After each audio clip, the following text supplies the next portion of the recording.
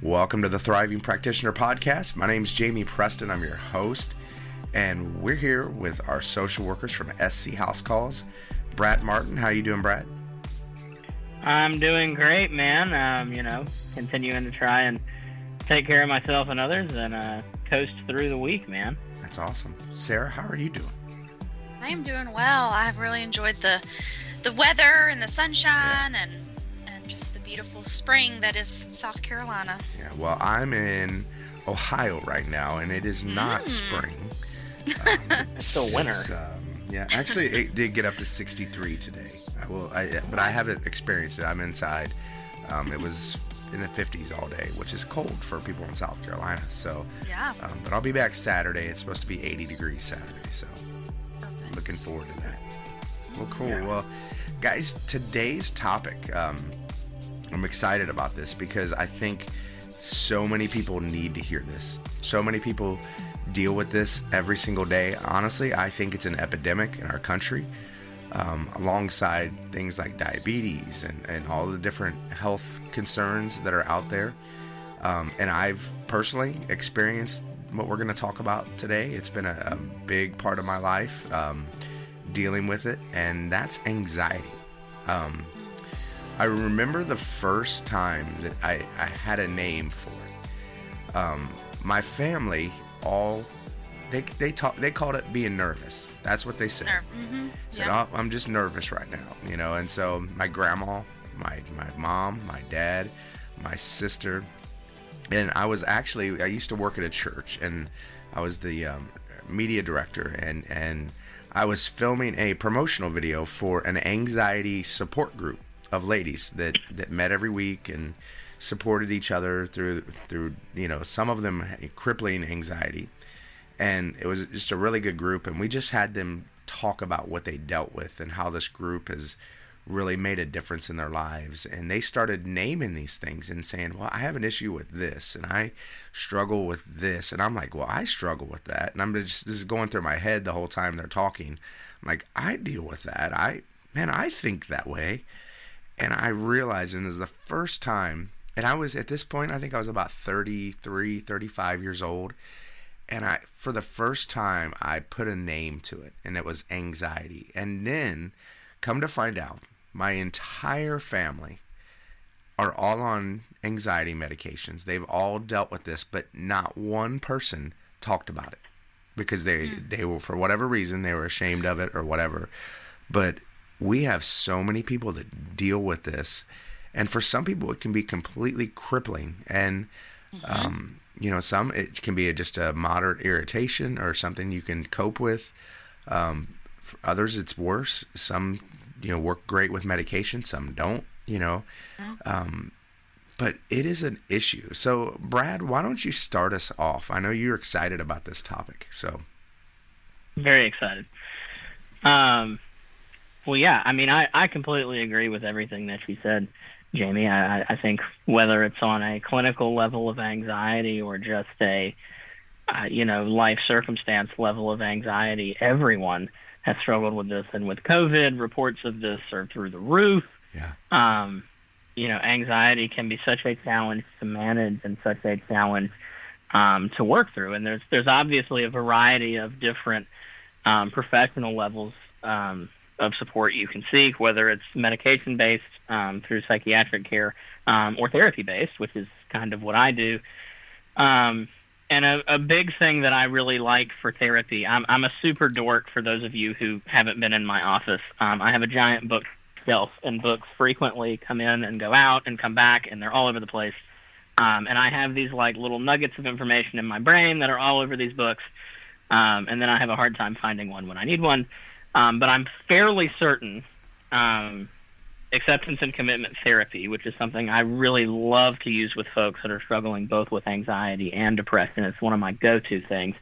I'm fairly certain the guy that came up with it out of his own panic disorder. Wow. I'm like 85% certain that I think he might be an MD, but he's definitely no, he's a PhD, and he dealt, he had to speak in front of people, he had to deal with all of that, and panicking all of the time. And so he came up with this system. It's been studied in just numerous different studies for over 30 years. I wish there was a date on this. I'm looking at the foreword in one of the books that I have, and he said it's been studied over 30 years, but this book was not written today. So just a tremendous amount of information in it. And I want to jump into some of those concepts with acceptance and commitment therapy, but I also want to give Sarah an opportunity to talk about some of her clinical experiences with anxiety and some of her thoughts on anxiety before I just take over the whole thing and run with it. Sure. I'll do that. Yeah. So, I can personally also identify with anxiety. Growing up, it was just sort of, like Jamie said, the nerves, you're nervous, you're worried, and prior to coming into sort of the clinical part of social work, those worry sometimes is our body's natural sort of like there's danger here. So some of it isn't, all bad, but I remember Hurricane Katrina had just hit. So what was that, 2005? I was a sophomore in college. My brother was stationed overseas in Iraq. Again, Hurricane Katrina, I was on my way to school for some classes and saw the lines outside of the gas stations, because it was that big, get gas and fill up, and just sort of this hysterics of the hurricane. And again, my brother being overseas, and like I lost it, like had to pull over on the side of the road, called my mom who is at work. She worked at the hospital. She said, come up here, I want to lay eyes on you. Like just, lost it. And then, ended up seeing a primary care doctor and a therapist. And that's really when they labeled it, you've got some generalized anxiety, some worry, and this is your body's sort of physical response to that. And so I think it was just the culmination of a lot of different sort of life events and happenings. And so that's, I've carried that diagnosis and with me, and just most recently, working with those who struggle with it as well. Brad and I took the day off to go to this beautiful CEU event.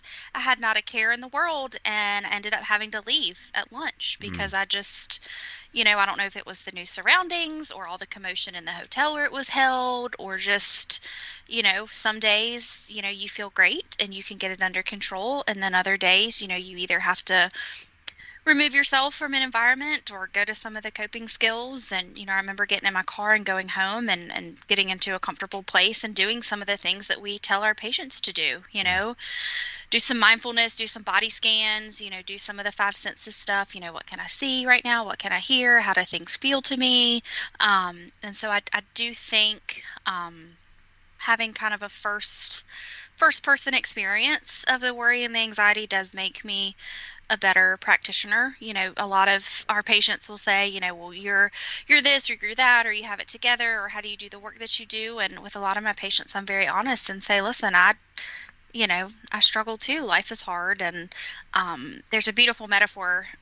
Brad shared it with me. It may be in the ACT curriculum, but it talks about being on two separate mountains, and how you're on your mountain and I'm on my mountain, but I can see your mountain. I can see what's below you and I can see what's above you. So I can help you navigate your mountain and just how beautiful that is, that I may be a little higher on my mountain than you, but I can also see what's coming and I can help you navigate your journey up your mountain, and just how beautiful that is. And I think it just makes us better practitioners and better humans and better people for the healthcare world to have some of this firsthand knowledge. I don't wish any sort of mental illness or any of these symptoms on anyone, but I think it just keeps us all as kind of humans. And again, it gives me an opportunity to do some of the things that I spend a lot of time telling my patients to do. And anxiety is one of those things that you're not really sure why it's there sometimes, or where it came from, or why it's rearing its ugly head. But, it's definitely something that thankfully I've learned to, to be able to function. And, so yeah, it's, but yeah, it wasn't ever called that to me until I kind of had this big, sort of, break down a little bit. It was always sort of, worried or nervous, or, it was never called what it was for me. And I think that's where some of the stigma comes from. Yeah, there's some something powerful about having a word for something. And when you can name it and say it, there's something powerful about that. And Sarah, I have no doubt, being what your anxiety that you've dealt with and you face and you deal with now makes you a better social work practitioner. So there's no doubt about it. You're right. There's power in, I spend a lot of time with my patients sometimes just identifying, and saying like, don't call it your nerves. This is anxiety. This is depression. This is PTSD. Because when you really call it what it is, then you can identify it and better treat it and better help control the symptoms when you call what we're experiencing what it is. Right. Absolutely. Brad, lead us through this. I love it. Let's talk. Yeah. Let's introduce this. So acceptance and commitment therapy is something that I am extremely passionate about. And I love the whole concept of it. So I want to introduce a book because you knew I was going to do that, called The Happiness Trap. So it's like the consumer-friendly version of the book if you don't want a lot of statistics and a lot of useless information that super dorks like me like. It's really, really cool, and it walks you through some of the stuff in here. But I wanted to just play with some of those things together today, and I wanted to give a little bit of an introduction before we walk through a little experiential exercise to kind of get an idea of what this looks like. Sure. So acceptance and commitment therapy, the super simple acronym ACT is accept your thoughts and feelings and be present, choose a valued direction, and take action. So this is one of the things that I really love about this modality of treatment is that it doesn't focus so much on the symptoms that we experience as what do those symptoms prevent us from doing that we would like to do? What do we value and what's important to us that this anxiety prevents us from engaging in, that this depression prevents us from engaging in? And how can we manage through those uncomfortable emotions to do the things that we want to do? And that's like kind of the whole thing. So there are these 6 different concepts. Diffusion, which has to do with your thoughts, expanding to make room for uncomfortable or unpleasant emotions, connection, connecting with the present moment. They also call that be here now. I'm a big Ram Dass fan, if anyone out there listening is too, so that gets me all excited. This concept of the observing self. So there's this part within us that can observe everything that's going on that isn't our thoughts, that isn't our feelings, that is not our 5 senses. It's this other part of us that ACT calls the observing self. Our values, so clarifying what's important to us and what we value, and then taking committed action. So there's a little experiential exercise I usually do pretty early on in sessions with the patients that I work with that I kind of wanted to walk us through now. And just like I do in my sessions, I want to ask permission. Is everybody on board with this? Do they want to do something like this? Does this sound cool? Sure. Absolutely. Yes. Awesome. I mean, what if I say no? Well, I don't know. To be honest with you, I've had that in sessions. I know you're giving me a hard time, but and that's when we would talk about what are we going to do then? How can we address this? Sure. So, I mean, I know you're joking, but a very relevant thing that you bring up. So let's do this. We're all on board. So I want to make sure, is everybody kind of in a comfy-ish seated position at least? Okay. And I can't see anyone. So if for some reason things get uncomfortable or you start having discomfort, of course you can let me know and we can stop this exercise at any point in time. But I would be highly surprised if that happened. But that is a warning I usually give in a lot of my sessions because I can't see folks. So if you're clearly having a bad time, I'm going to check in on you if I can see you. So cool. Let's have a blast with this. This is going to be really cool. We're going to sit through this together. It's probably going to take 15, 20 minutes. And then I really want to unpack what you guys' experience was like. So I want to invite you guys now to kind of sit up straight. Let your shoulders drop and just gently feel your feet like on the floor, kind of push them into the ground beneath you a little bit. And you can either fix your eyes on a spot or close them, whichever's more comfortable for you. And I want you to just take a moment and take note of some things I ask you to notice. And we're going to do all of this within our mind. We don't need to comment on it. But I'm just going to ask you to notice a few things to begin with. So first, I want you to notice just how you are sitting.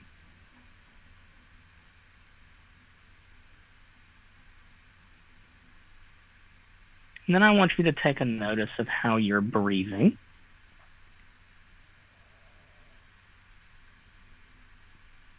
I want you to notice what you can see.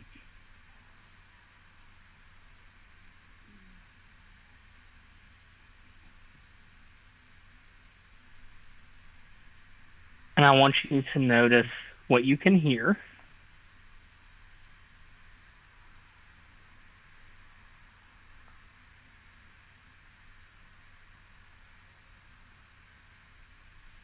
I want you to notice what you can feel against your skin.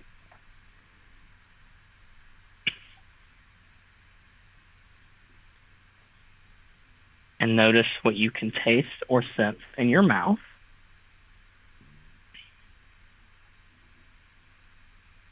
I want you to notice what you can smell or sense in your nostrils. Notice what you are feeling. Notice what you are thinking. And notice what you are doing.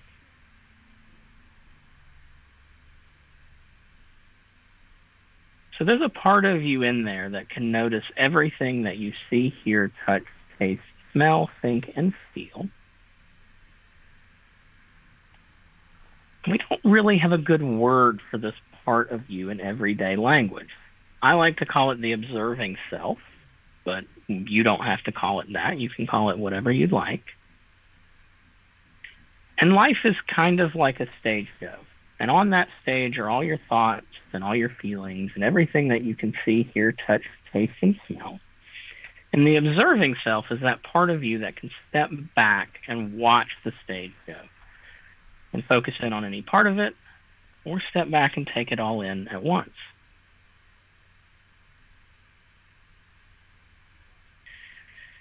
So now I want you both to take a moment and reflect on why you came here today.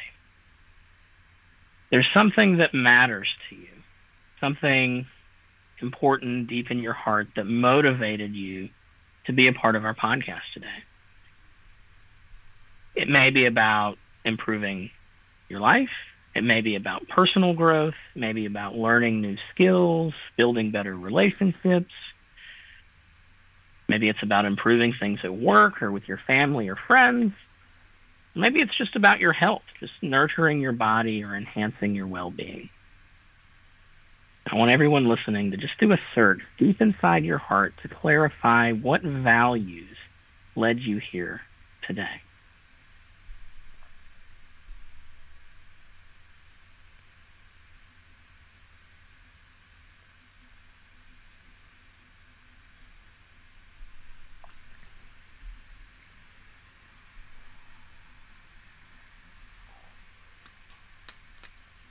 And now take a moment to reflect on how you got here today. You didn't get here by magic. You're only here because of committed action. You had to set aside time in your schedule. You had to invest time and effort and energy to be here. And maybe getting here today brought up some uncomfortable thoughts and feelings for you. And yet, here you are.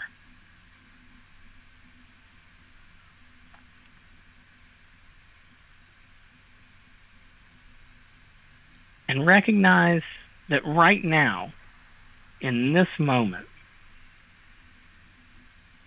you are taking action. You are sitting in a chair doing an exercise that might seem a little strange or unusual, and you probably have all sorts of thoughts whizzing through your head and all sorts of feelings passing through your body.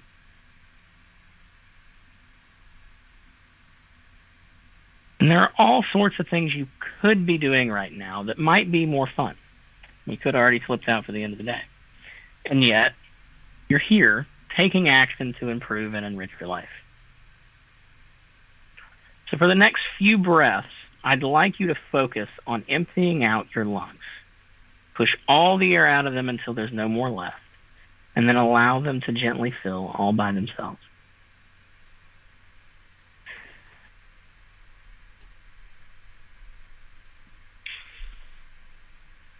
Really notice the breath. Notice it flowing in and out.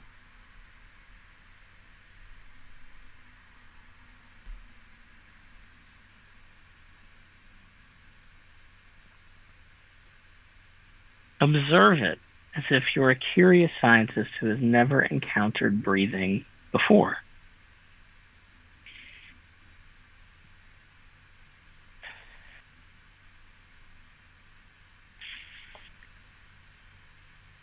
Notice how once the lungs are empty, they automatically refill all by themselves.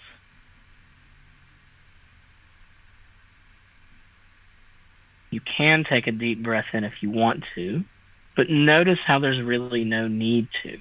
The breath just happens by itself.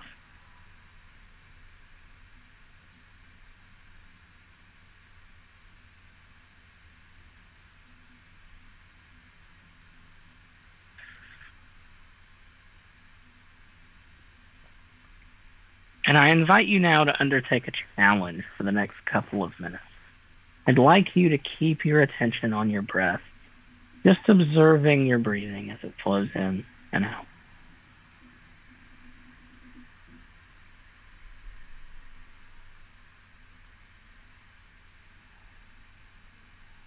You might find this difficult because our minds can be masterful storytellers. Tell you all sorts of interesting stories to grab your attention and pull you away from what you're doing. Might give you a list of things you haven't accomplished, or things you need to do, or things you forgot to do. See if you can let all those thoughts just come and go, just as if they are merely passing cars. Just cars driving past outside your house.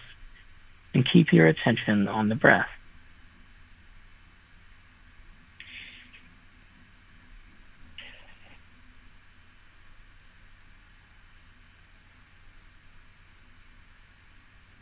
Notice your breath flowing in and out.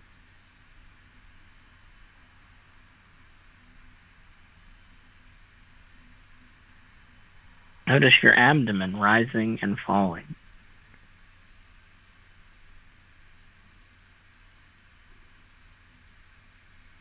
Notice the rise and fall of your chest.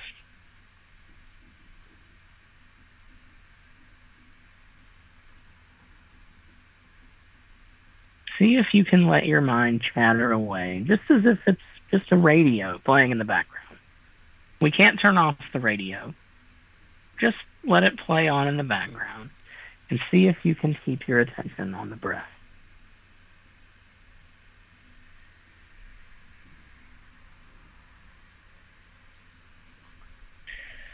From time to time, your mind will succeed in distracting you. It'll hook you in with a good story, and you'll lose track of your breathing.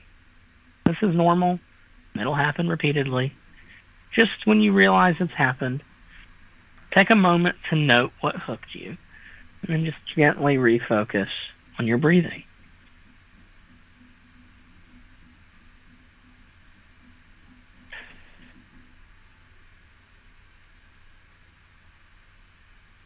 Again and again, you'll drift off into your thoughts. This is normal and it happens to everyone. Just when you realize it, just very gently acknowledge it and refocus on your breath.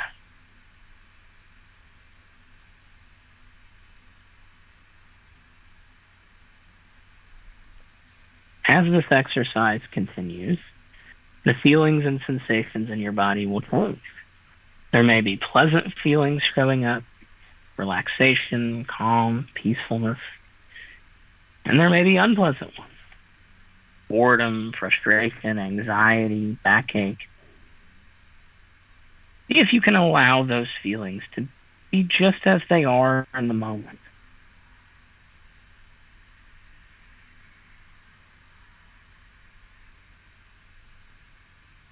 Don't try to control your feelings. Just let them be as they are, regardless of whether they are pleasant or unpleasant, and keep your attention on your breathing.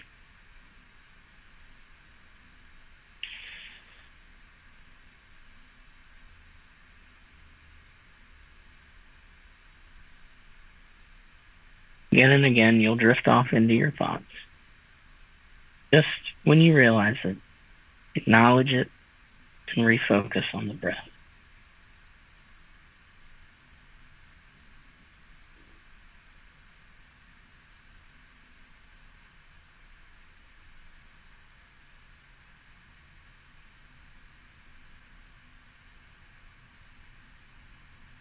This is not a relaxation technique. You are not trying to relax. Although it's very rare, I don't have people tell me that they aren't relaxed. The aim is to let your feelings be as they are, to feel whatever you feel without a struggle. So if you're noticing a difficult feeling, just silently say to yourself, here's a feeling of frustration.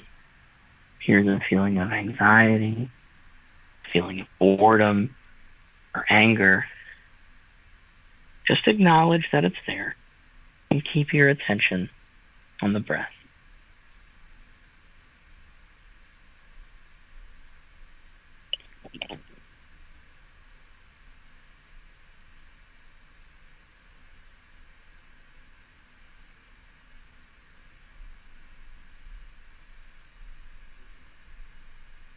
And life is like a stage show. And on that stage are all your thoughts and all your feelings and everything that you can see, hear, touch, taste, and smell. And in this exercise, we dim the lights on the stage and focus the spotlight on just your breathing. And now it's time to bring up the rest of the light. So notice that this breathing is happening inside a body. So bring up the lights on your body. Sit up in the chair, notice your arms and legs, head, neck, chest, and abdomen. And your body is inside of a room, so let's bring up the lights on the room. Look around, notice what you can see and hear and smell and taste and touch. And notice what you're feeling. And notice what you're thinking. There's that part of you in there, that observing self, that can notice everything. Whatever you see, hear, touch, taste, smell, think, feel, or do in any moment. And that basically brings us to the end of our exercise. So I want y'all to take a couple minutes, take some deep breaths, and anyone listening to do the same. And then kind of bring yourself back gently. And I want to talk about, for the two of you on our show, what that experience was like for you.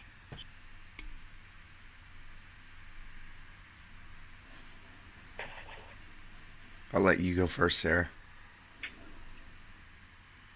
Yeah, so when I was like orienting to this position and shadowing Brad, I got to hear him do this several times a day with several patients, and I would find myself kind of doing it along with him and going through some of the guided stuff he was, telling patients to do. And it's, and it's interesting towards the end where it talks about, you may be feeling this, and it's right, because I catch myself thinking like, all right, so tomorrow I'm going to work and I've got patients from 9 to 4 and tonight for dinner, and it's hard to kind of keep a mindful state and really just be, and to let some of that stuff just pass. I love Acts. They talk about, cars passing on the highway, or clouds floating by in the sky, or leaves on a stream, that you're not telling these feelings and thoughts to go away. You're just letting them be and letting them pass and making room for other things. And I think it's just a beautiful moment to just take a minute. And I love how it goes through all the 5 senses about, what can you see? What can you feel? If you're tasting anything, that, what do you smell? How does it feel? Notice your breath, because I got kind of ambitious and was like, oh, I can meditate for 30 minutes. That's really hard to sit and think of nothing for that long. So I think some of the the stuff like something like Brad just did that kind of guides you through and gives you some thoughts to think and some prompts is really good to kind of help you get started, because just sitting and being is really hard. But when I would sit with him and do this several times a day alongside some of the patients he was seeing, at the end of the day, like I did, it felt good. And it felt, again, it's not we're saying this feeling's bad, go away. It's saying, I see you, I acknowledge you, I see you passing by, I see you floating by. But, I've made room for you. And it's not so much that, this is good, keep it, this is bad, go away. Yeah. Mm-hmm. Wow. Yeah, I think for me, I think this really comes back. It's got to be a practice.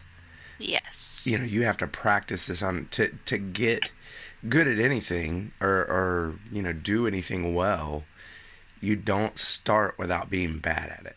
You've got to you've got to, and my ADD brain is just all over the place. But if you make it a practice, you get a little better every time. And I think if you make this a practice that you could center yourself, maybe a couple times a day, man, I think it would really make the day better. I think it would really affect anxiety that I deal with. I think it's a phenomenal practice. But you have to practice it. You just can't do it once. Right. And be okay with being bad at it at first. That's why I think you got to have the guided, Yes. And I think it's just such a good practice to have. And yeah, I completely agree. It does have to be a practice. That's something that I bump into a lot with folks that I work with, is like they think we're going to find some secret technique to cope with anxiety that is magical and all resolving, and it's not. I mean, that's certainly not what this is,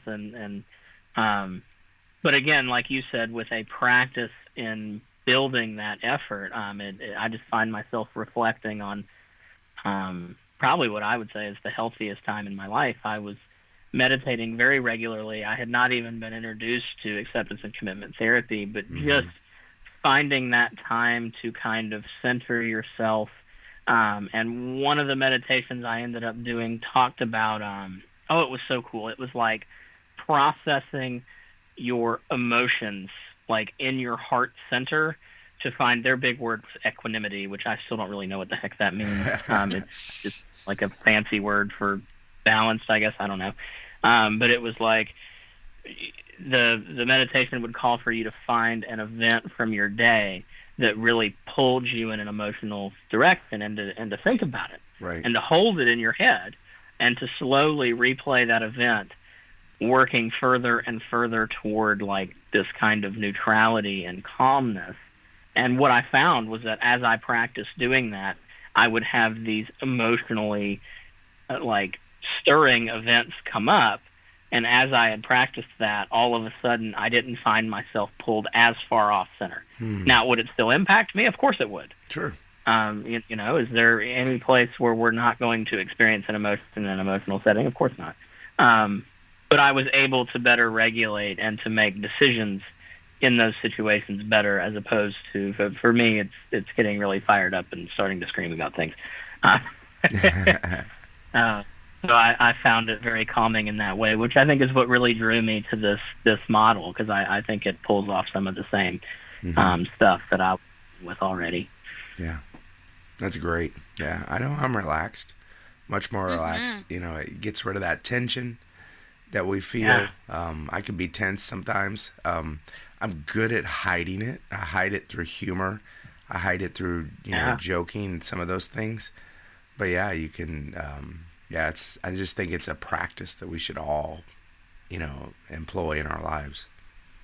Yeah. Sometimes I'll just do, you talked about tension. I'll just do like a quick body scan. Yeah. And I usually notice like my teeth are clenched or my fists are balled, just doing a quick rundown of like my face, ease my face muscles, stop clenching my teeth, lower my shoulders, unclench my hand, just to do a real quick like head to toe body scan. And just because you're right, you have this physical reaction, you're frowning, you're your shoulders are up, your teeth are clenched, and just a 30-second to a minute, just a quick, head, shoulders, knees, and toes, just a quick, just body scan of like, let me just literally take a breath, relax my shoulders, unclench my fists, put my feet flat on the floor, just something real quick. If you don't have, 10, 20, 15 minutes to devote to something like this, just a quick body scan of just, how does my body feel and where can I kind of relax a little bit? Cause I am a teeth clencher. Yeah, me too. I do that. Oh yeah. I wonder what came up for you guys in the values part. I always ask folks this.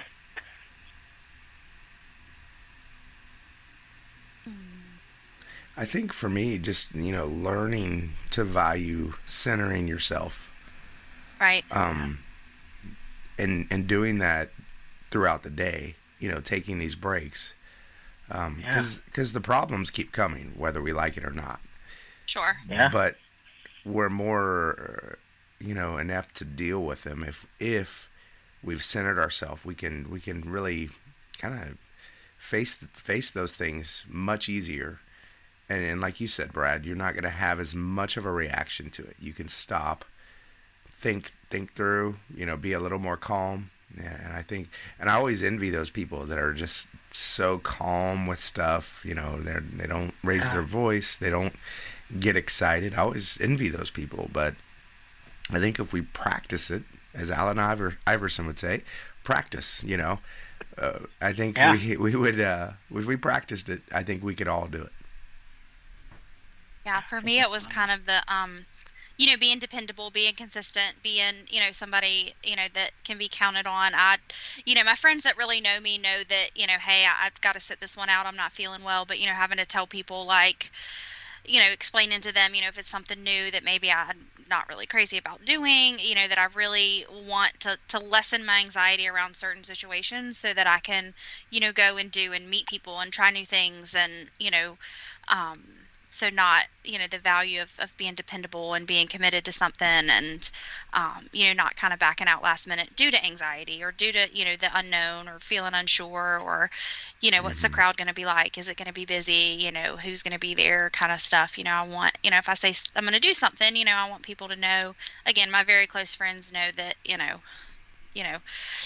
not feeling it today, they know what that means, but having to, tell somebody like, I don't feel well. People are like, oh, we'll feel better. And you're like, well, it's not really physical sickness, but just kind of being able to push some of that aside, because again, not to miss out on something and not to feel like it dictates what I'm able to do. Sure. Absolutely. Brad, thanks for leading us through that. That was great. Yeah. Thank you for allowing me the space to do that.